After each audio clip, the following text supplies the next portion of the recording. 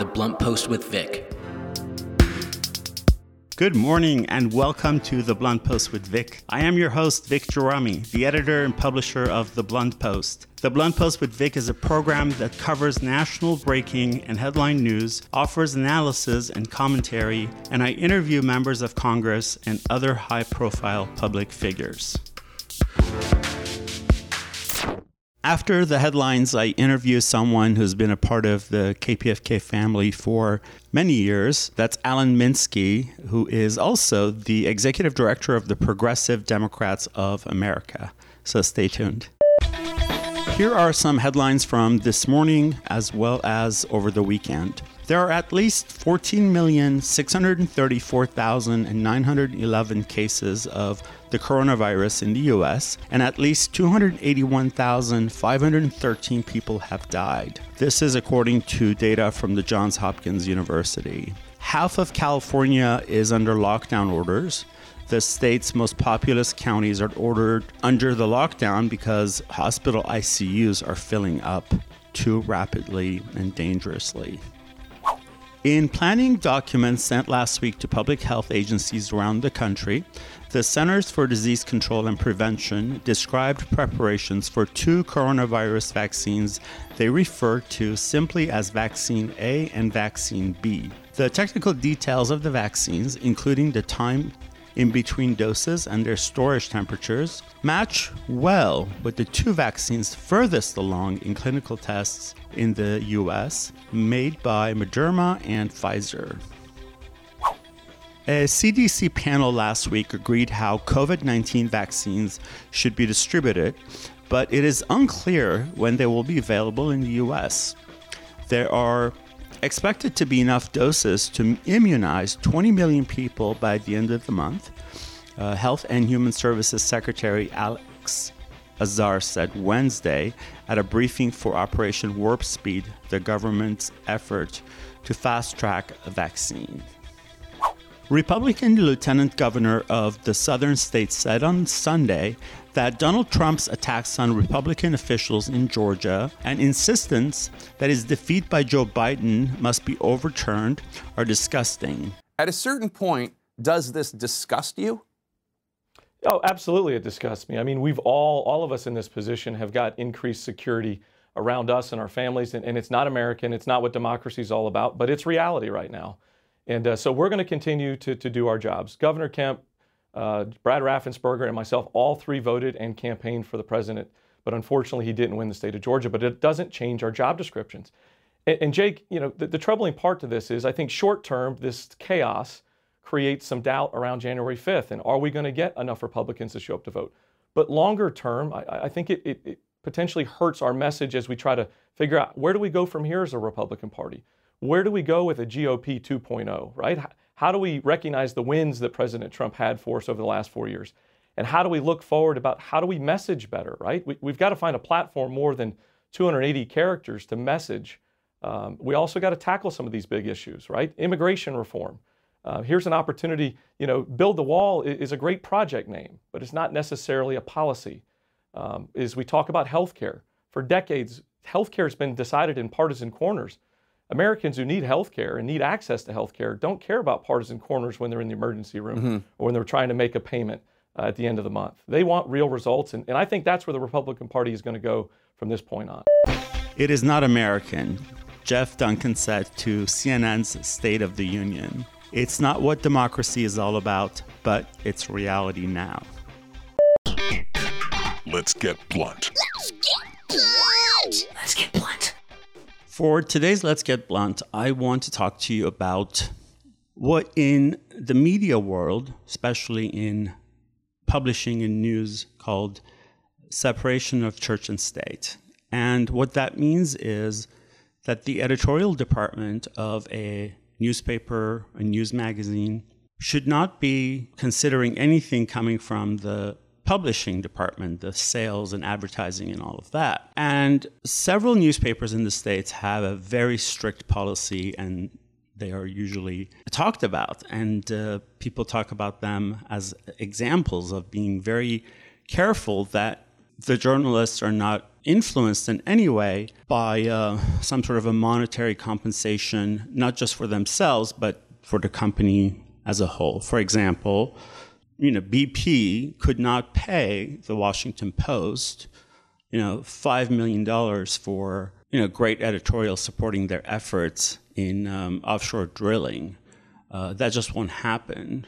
Now, with a newspaper that's not as reputable, they could go in and offer to get maybe a 2-year contract for advertising and spend, $500,000, $1 million, and have kind of a verbal and handshake with the publisher that, in the next 2 years, we would like to get some good editorial passed as well. And that's been done throughout, and everyone's known it for the most part. But so lately I've noticed this trend a lot more, and I think I know why, because advertising revenues have been dropping drastically for well over a decade, and newspapers and magazines, or now networks even, are trying to survive by doing subscription-based, etc. But bottom line is they're making a lot less money. And so it's easier to manipulate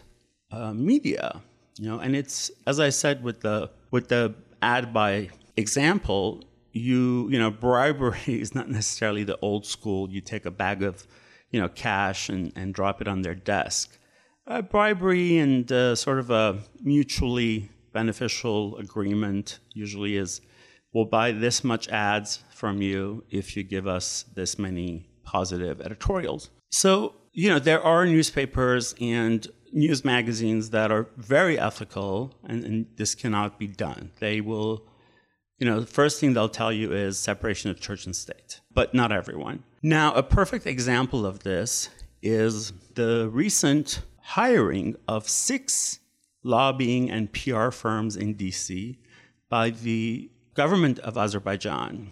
Now, some of you know that Azerbaijan and Turkey on September 27th attacked Artsakh, also known as Nagorno-Karabakh, which has been a part of Armenia for millennia, a genocidal war that they waged, ethnic cleansing, horror stories. And there are some really terrible videos on YouTube of the tortures and beheadings and such by Azerbaijani and Turkish forces. So what happened was Azerbaijan and Turkey were planning for this attack, and they had hired these firms in DC to make sure that the media narrative is sort of tilted their way and that they get better coverage. And of course, that can't be done because the record speaks for itself. Turkey's brutal history and its current oppression of the Kurdish people, among others, it's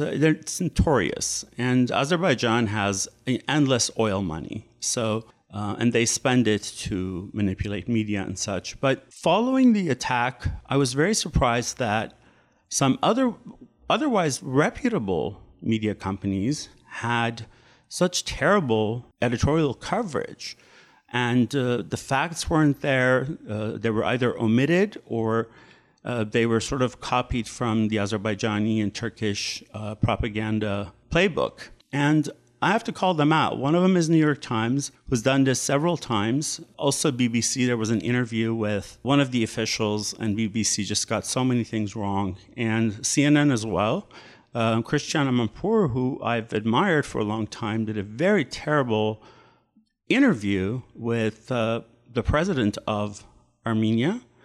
In it, she was very biased, and it was very obvious. As a journalist, one should at least not show it on camera. But either way, it became very clear soon after the attack that media have been manipulated, at least the important and reputable ones that most people at least think are reputable have been manipulated, and how many people were working between DC, New York, and LA for these lobbying efforts, and how millions were spent by Azerbaijan to influence US and international media. And thankfully, some journalists do their homework and they go deeper, and that's changed. A lot more a lot more organizations are really reporting the facts, including the many, many beheadings that are captured on video.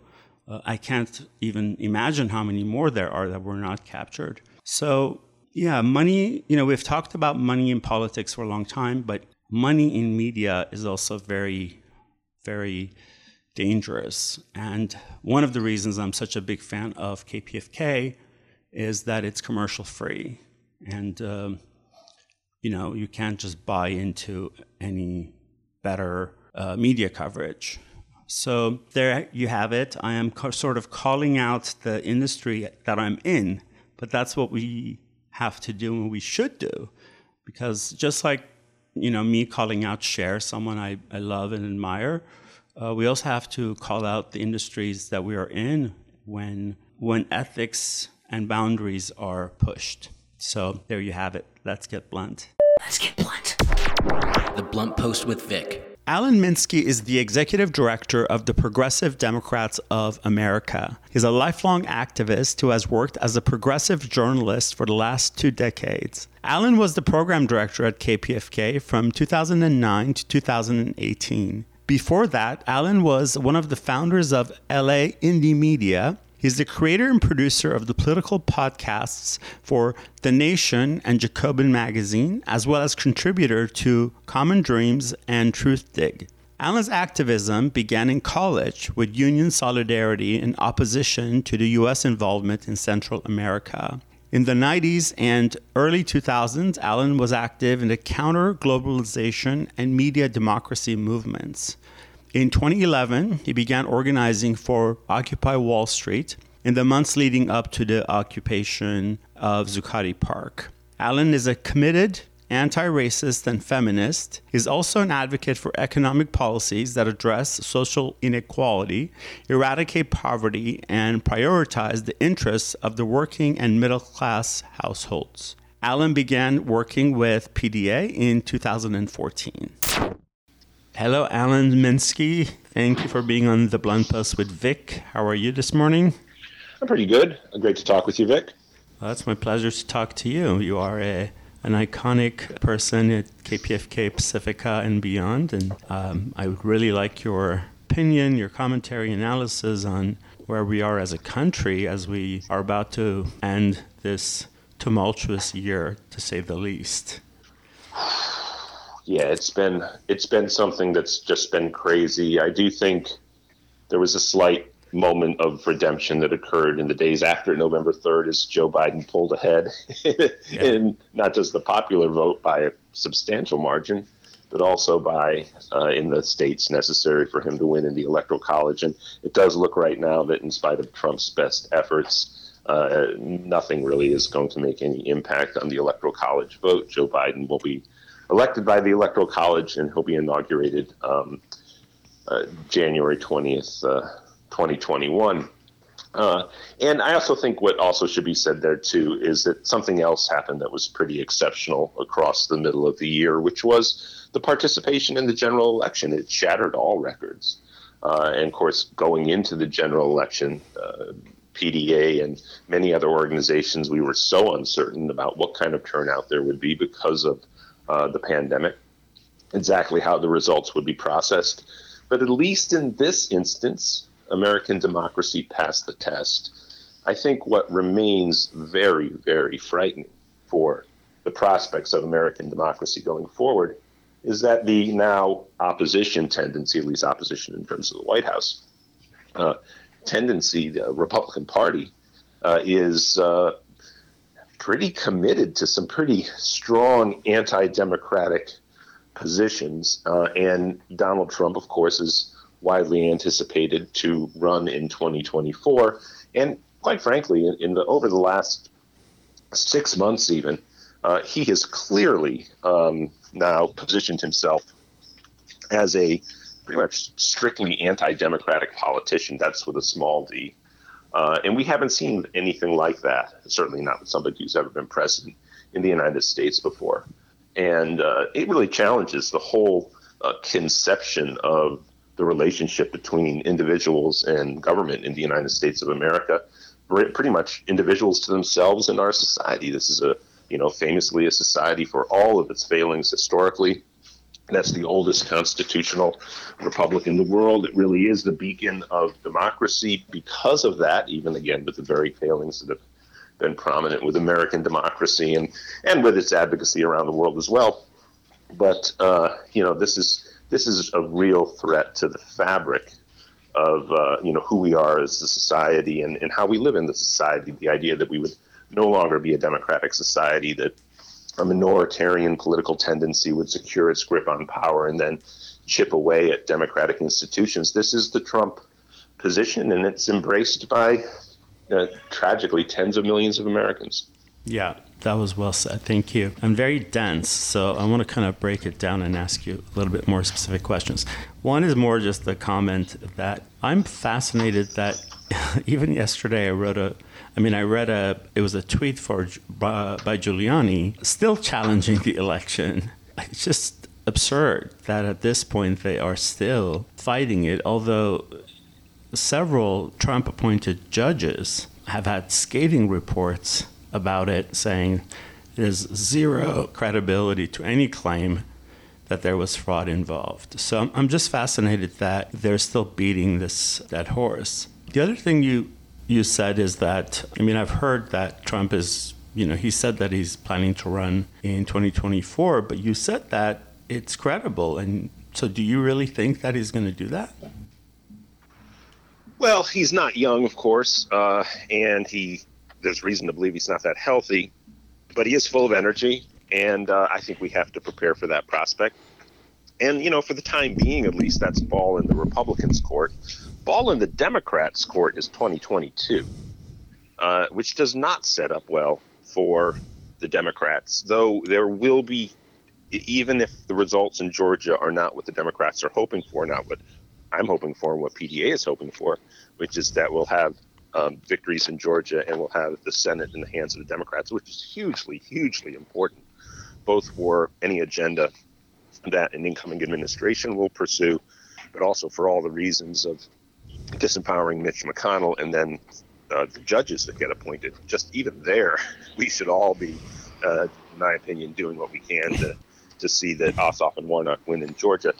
But in 2022, there are 2 Senate seats held by Republicans that are opening up in swing states in Pennsylvania and North Carolina. Other than that, most of the states that Republicans hold are pretty safe. So as we get closer to 2022, expect to hear a lot about the Senate races in Pennsylvania and North Carolina, whatever the way the Georgia races break. But then in the House of Representatives, the majority is now razor thin. It's going to be either 222, you need 218 for a majority, and it's going to be 222, 223, or 224, and likely 222. And as you know, the tendency is for the party that holds the White House to lose seats, and nothing was done in the 2020 census year election to change the gerrymandering schemes of the Republican Party. So I'm sure if there's already a betting line on it, the bet is that the Democrats would lose the House in 2022. But there are ways to prevent that, and that's really where I think we're going to be very soon. Once we still get through, of course, getting Joe Biden inaugurated, getting Donald Trump out of the White House, and then obviously he is absolutely abrogating his responsibility as any kind of elected official, let alone President of the United States, since the election, when it comes to really the greatest social crisis, arguably, that we've had in my lifetime, which is the pandemic and the attendant economic crisis. So Biden will have a lot to do right there. I think the public will embrace him. But then, by November 2022, the way history works these days, there's going to be a lot that the Democrats are going to be seen as accountable for. And I think there has to be some really good governance and some good delivery of policies that will create what would be an upset, which would be the Democrats holding on to the House in 2022. This is The Blunt Post with Vic. I am your host, Vic Gerami, and you're listening to my interview with Alan Minsky, the Executive Director of the Progressive Democrats of America. I have so many questions to ask you. Before I move on to the road ahead, if you will, 2021, I want to ask you one more thing about the election. As the executive director of the Progressive Democrats of America, are you satisfied? Like, if from a scale of 1 to 10, where are you with what happened from the White House to Senate to House, regional, and local? Well, with the presidency, of course, our favored primary candidate was not in the running, Bernie Sanders, and Joe Biden was clearly going to be the nominee. Of course, the only thing that was necessary was defeating Donald Trump.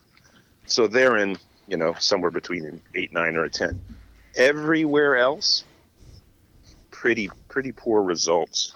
And I think actually one of the key aspects of the 2020 election at the end of the day that I think is below the radar screen and all the analysis you see, if I was to point to one thing that was a sort of extracurricular contributing factor to the results as it turned out, was the Republican Party's voter registration drive across the summer, which completely outperformed the Democrats. It's a widely held view that demographics are such that it's the Democratic Party that would benefit from voter registration drives because they have underregistered components of their coalition, communities that make up their coalition. And that's true. And that the Republican Party was a very well-oiled machine and already achieved a very heavy level of registration of potential Republican voters. And I think the Trump phenomenon showed that wasn't true. I think they recognized it and they mobilized and they achieved incredible voter registration across the summer. And they did it first by recognizing that with the Trump base, you actually now had a pool of Republican voters who, unlike the traditional, Chamber of Commerce, country club Republican set, suburban Republican voter, you had an underregistered pool of potential Republican voters, and they tapped into it. And then, and that, by the way, makes things particularly dire for 2022, again, looking forward, because now there's an even larger pool of registered Republicans than there had been previously. But, of course, the Democrats did match that. They didn't overperform. They probably underperformed. And again, the other component of that registration drive and why the Republicans did better is, of course, the still unfolding severe tragedy that the Republican Party refuses to acknowledge the reality of the pandemic. They went door to door. The Democrats were much more cautious, and the Republicans out-registered Democrats across the summer. Yeah, something that we didn't expect, because we were very optimistic about the fact that the Democratic Party was trying to register a lot of people who had not been registered or been sort of disfranchised, as well as younger new voters. But to hear that Republicans outdid the Democrats, it's surprising to say the least. Yeah, and this was something that really Democrats became aware of about 3 to 4 weeks before the election, or at least it started to circulate past maybe other people who were aware of it across the summer.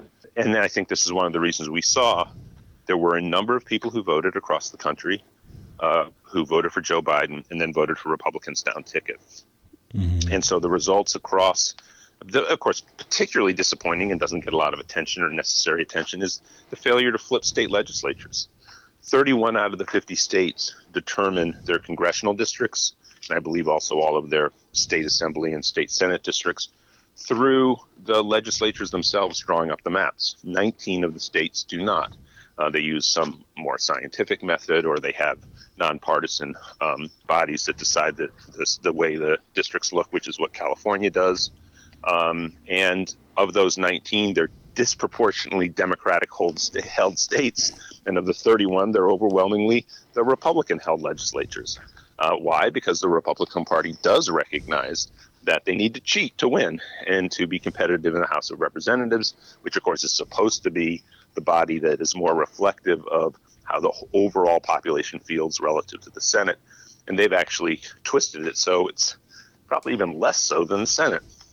I mean, you have states right now like Louisiana, where Cedric Richmond is going to enter the administration, and people will recognize it's the only democratically held district in Louisiana. And then you look at the district, what have they done?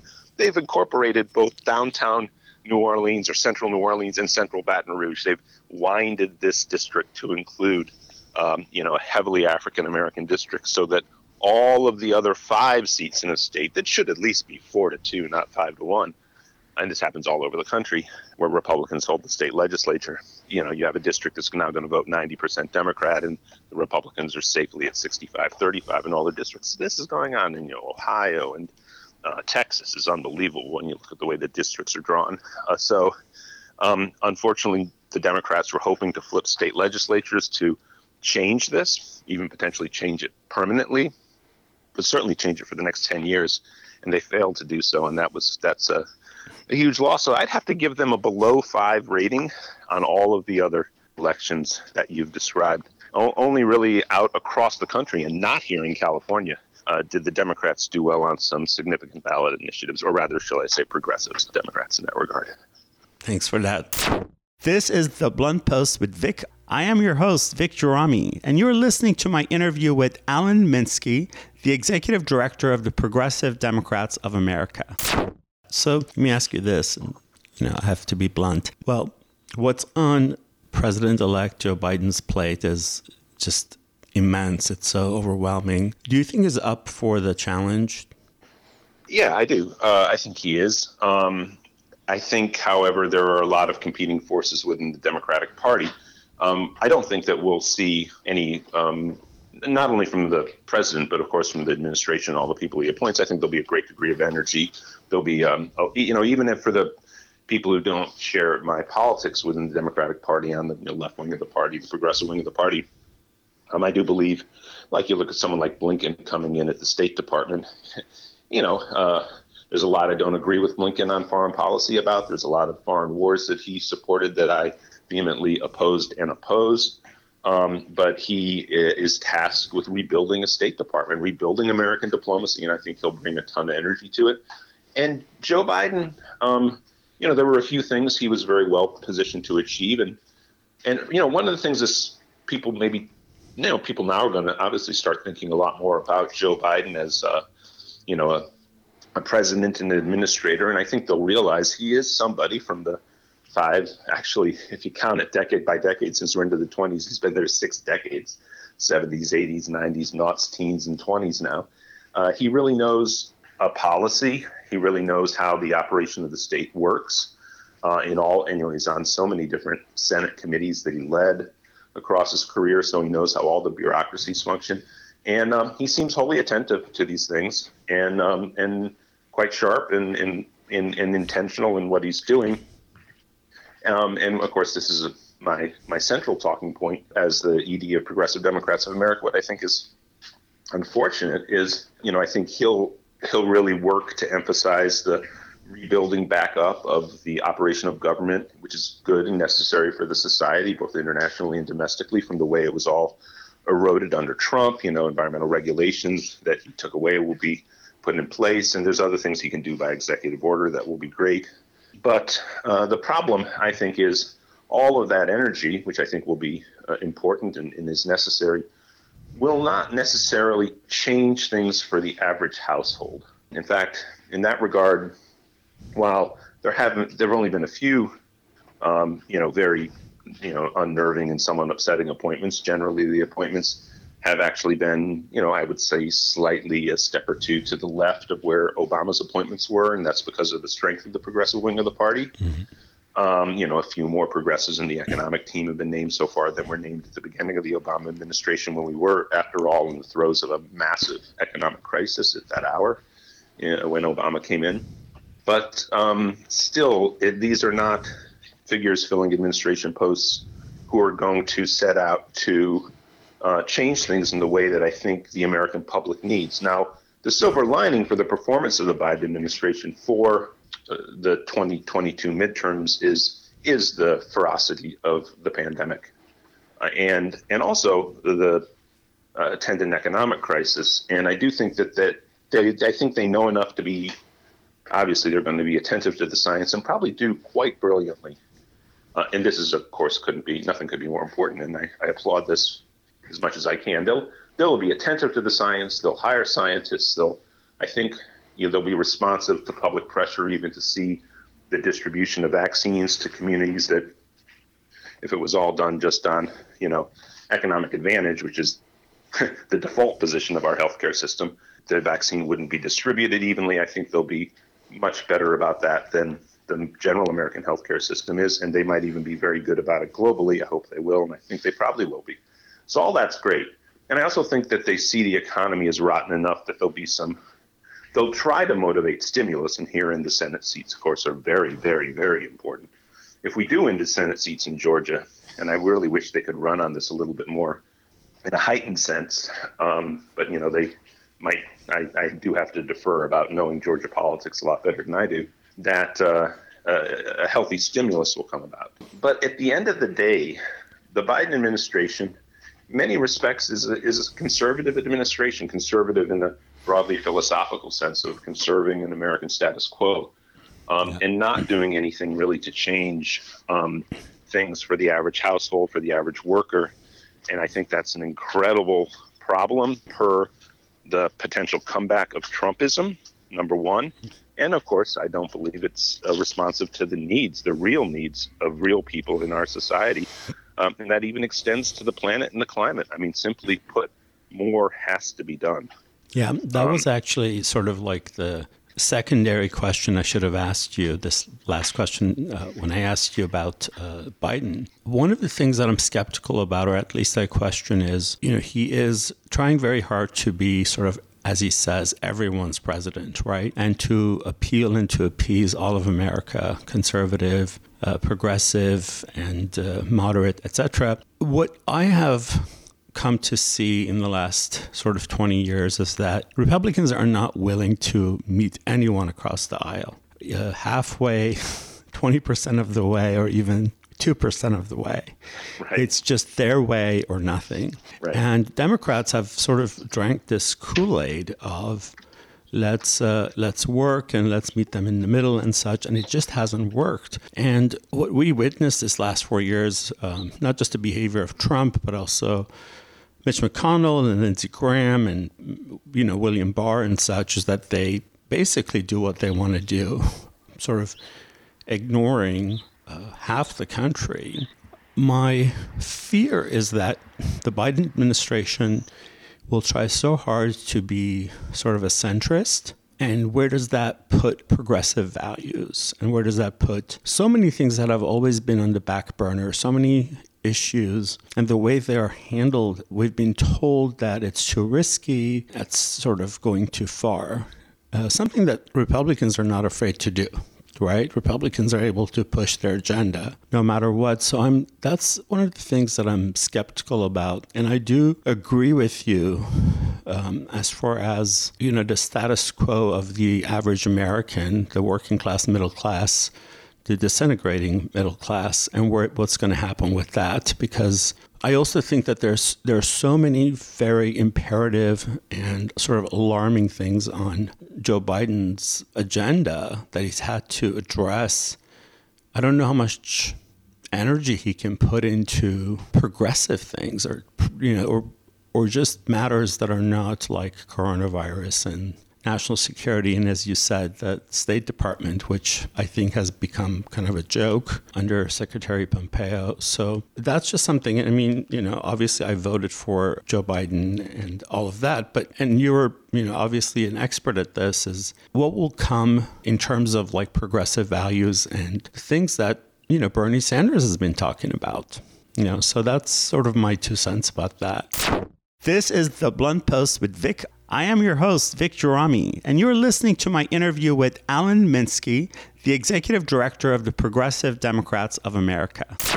And I do think that when you look at American society, and to take a phrase from Bernie Sanders, at the end of the day, as Bernie would always say, we have a series of pretty severe endemic problems that the average American household lives precariously close to and has a strong relationship with, which are, low wages, a broken healthcare system. We have endemic problems in the society from, wealth inequality, low wages, job insecurities, a broken healthcare system. Obviously, we have a homeless crisis. We have tremendous poverty, and exactly where that level is going to be coming out of the pandemic economic crisis is really not that clear, but we know it's really severe at the moment. with all the people even experiencing hunger across the country. Then, of course, we have the climate crisis. We have an absolutely imbalanced and fundamentally racist criminal justice system. We have mass incarceration. And all of these matters are things that, real Americans have close experiences to. And the people know that they want them to change, and they don't anticipate that they will change. And then what happens is the default position of disengagement. The two parties are the same. And of course, the progressive wing of the Democratic Party, I think, is the one political tendency, and it is an ascendant political tendency, of course, over the last 5 years. The progressive wing of the Democratic Party is much stronger than it was 5 years ago, which is also something that changes the equation right now for, where politics are in the country. The Progressive Caucus, led by Pramila Jayapal, is stronger than ever. And obviously, then there are the squad members who are very outspoken and really bring the progressive point of view into the center stage of national political discourse. But again, the fact that it's likely that on those huge social endemic problems that afflict American society, there won't be much change. I think on the one hand, of course, that will keep the progressive political voice in the national discourse. But, we're not into this for political power. We're into this to change society and make people's lives better. And in the short term, I don't expect a lot of movement on those fronts. So I will say, as I did say a little while ago, there's an opportunity now. And I think there are two very important things that are going to be played out over the next 2 years where I think Biden will have an opportunity to do more. And it's within his range to do more. And it'll be good if he does more for everybody, including progressives in the party. And those are on, of course, a stimulus in response to the economic crisis. Of course, I do hope that we achieve herd immunity through the vaccines by spring, but that's not the second point. The second point would be infrastructure. Infrastructure is the one word that it seems like Republicans can't exactly turn off. Infrastructure proposals are essential then, given the configuration of Congress and the inability to make broader moves through Congress, given the power of the Republicans now in both chambers. Infrastructure is the one space where we can achieve the greening of the energy system. And of course, it can also create a lot of jobs, employment, and also address some of the failings that produce the endemic problems that I just ran through a checklist of. So I would look to trying to push for as much progress as possible through infrastructure and through the stimulus, and then go from there. But I think those will be two massive agenda items for the Biden administration coming in terms of domestic policy in particular. That was great because you answered what was going to be my last question, which is, what should we focus on that we haven't discussed? Or, aside from coronavirus and, of course, Georgia, the January 5th election would be really important. But before we go, just have one last question is, what haven't I brought up that you'd like people to think about or just emphasize? Well, I think it would be, of course, there are of the checklist of endemic crises, every one of those is essential. So healthcare is essential. Obviously, the racist criminal justice system is essential, and it's going to continue to be brought up, and we need to see change. We can't have that issue consistently glad-handed by politicians and then nothing changes. But at the end of the day, also, I'd be remiss if I didn't bring up climate. This is COVID actually, at least temporarily, turned out to be the biggest asset yet in terms of the era in which we've understood that there's a global warming occurring, and in terms of the pouring of carbon into the atmosphere. There was a slight decline because of the relative shutting down of the global economy. But by all evidence, it's just going to go right back. That has to change for the sake of humanity going forward. This is a true existential crisis for the species. We have no idea the sort of tipping point logic of the way the global climate will respond to the increasing influx of carbon into the atmosphere. The United States and the federal government of the United States is probably the best positioned, probably almost certainly the best positioned institution in the world to really address this in terms of research and development of green energy technologies. The United States has the largest scientific university research capital base in the world by an order of magnitude. So we really do need to see movement on that. It's been a real pleasure talking with you, Vic. You too, Alan. Do you have any call to action as the executive director of the Progressive Democrats of America? Yeah, people should check out pdamerica.org. We are launching really one of the most ambitious legislative agendas in the history of any progressive organization. I encourage people to check it out, to participate in our project, and you can learn more about it at pdamerica.org. Fantastic. Alan, thank you very much. Much appreciated. It's been a pleasure. Thank you, Vic. You too. That was Alan Minsky, the executive director of the Progressive Democrats of America, as well as a former program director at KPFK. Thank you for being on the show, Alan. Much appreciated. The Blunt Post with Vic. I was interviewed by Brave New Hollywood a few days ago, and I'm going to play the interview for you. They wanted to interview me after I publicly called out Cher for ignoring the plight of the Armenian people of Artsakh, also known as Nagorno-Karabakh. So Brave New Hollywood was curious as to the reasoning behind it and what exactly happened. So here it is. Hello, everyone. Thank you for joining us on Brave New Hollywood. Today, my guest is Vic Gerami, host of The Blunt Post with Vic on KPFK 90.7 FM and the editor and publisher of The Blunt Post. Vic, how are you? I am well, Henrik. Glad to be with you today. Thank you. Thank you for coming on. Vic, I wanted to have you on to ask about something that happened on your program this week.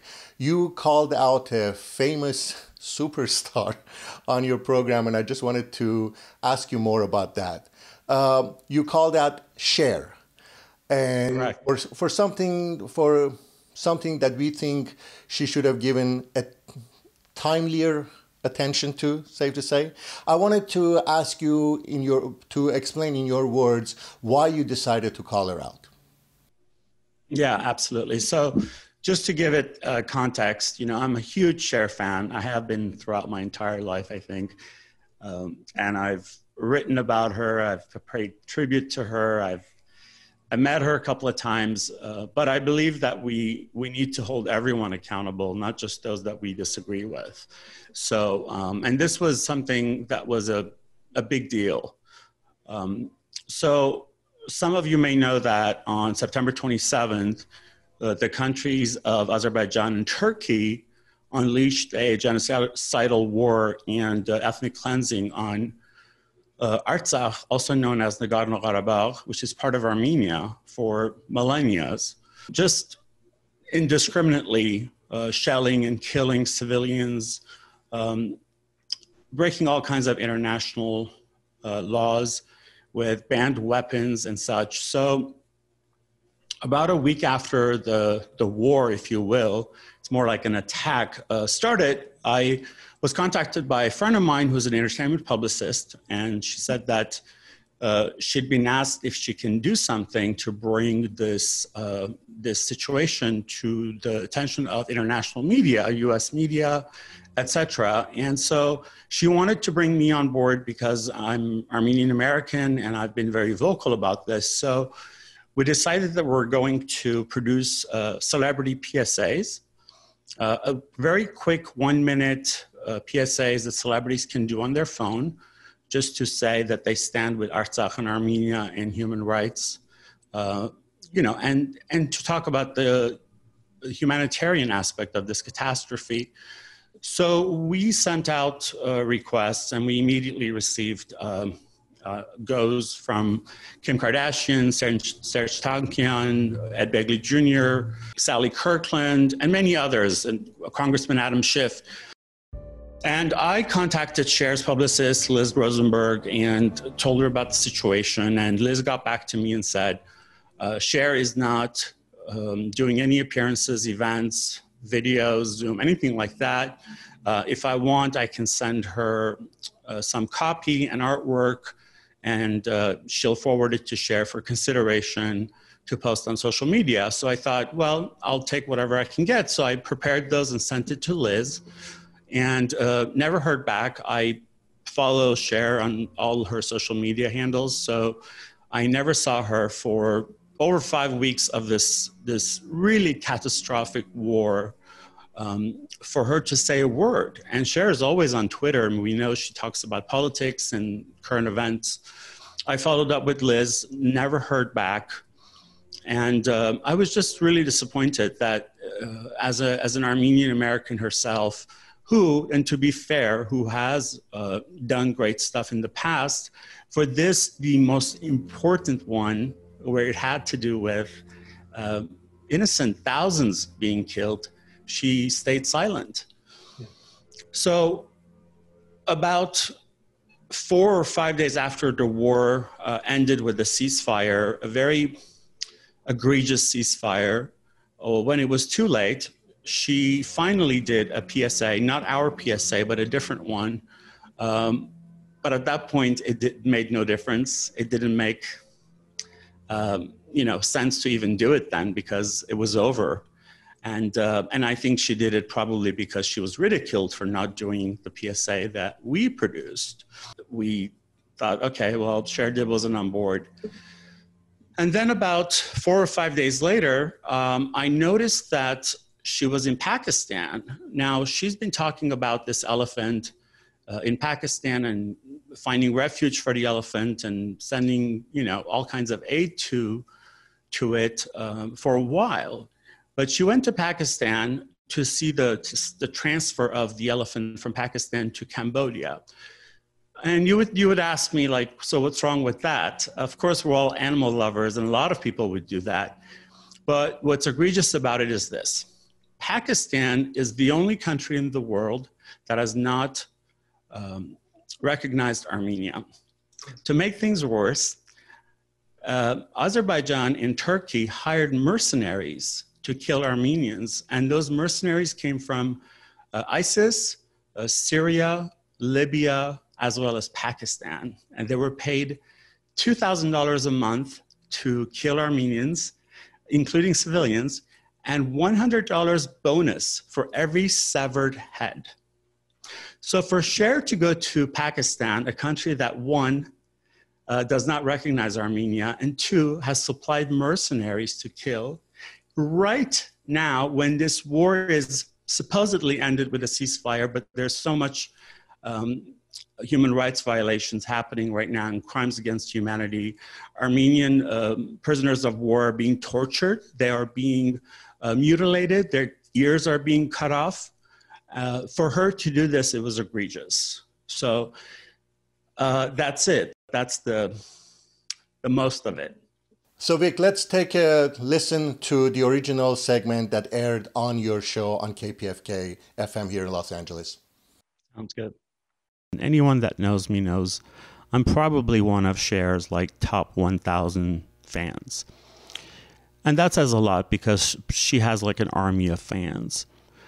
Of course, a few days after being told that Cher is not doing any videos on camera, events, etc., she was at the Billboard Music Awards giving an award to Garth Brooks, which I thought was sort of odd. Also, Cher tweets daily a lot. For those that are following her know this. For 5 weeks, when Turkey and Azerbaijan launched a genocidal campaign and ethnic cleansing of Armenians using mercenaries, ISIS mercenaries, Syrian, Libyan, Pakistani, and slaughtering people, she never tweeted a thing or on her other social media. And for those of you who don't know, I should have said that Cher is Armenian American. So I could not understand it. So after having not heard back from her publicist, I basically tweeted to her a couple of times, said, come on, we are, this is about saving lives. You can't just do one tweet. Finally, after Armenia was basically forced to sign an egregious ceasefire agreement that was brokered by Russia, she did a PSA, not our PSA, the one that my colleague and I produced, but a different one. But it was too late. It meant nothing at that point because it was all over. Artsakh lost 75% of its land, and thousands of Armenian soldiers had died, and it meant nothing at that point. Vic, since that piece aired, what has been the reaction, the aftermath? I've just received a lot of correspondence, emails, messages from people who were very grateful that I did that. But people are grateful, Armenia is a country of 3 million, so on this international scale, not a lot of attention is being paid to it. It's not being covered by press. So people are grateful that me or anyone else would talk about it, write about it, bring attention to it. Why is it important for celebrities to give their voices to causes and issues, you think? Well, because people pay attention. People want to know what their favorite celebrities are saying. It's an automatic platform. They have a platform, and especially those like Cher, who's a superstar, and people pay attention. The press covers it.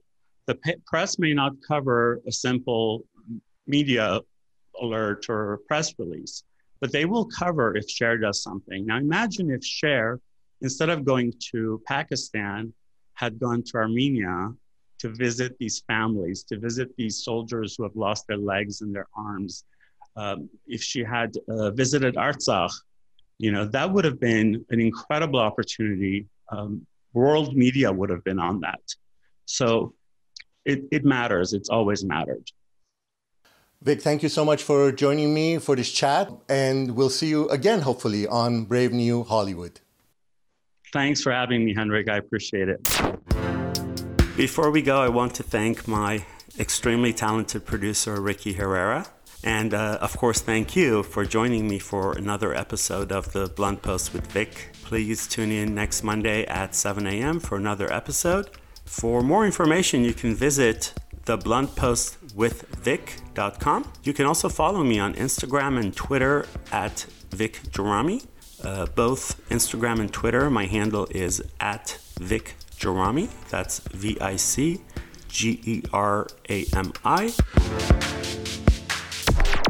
The Blunt Post with Vic.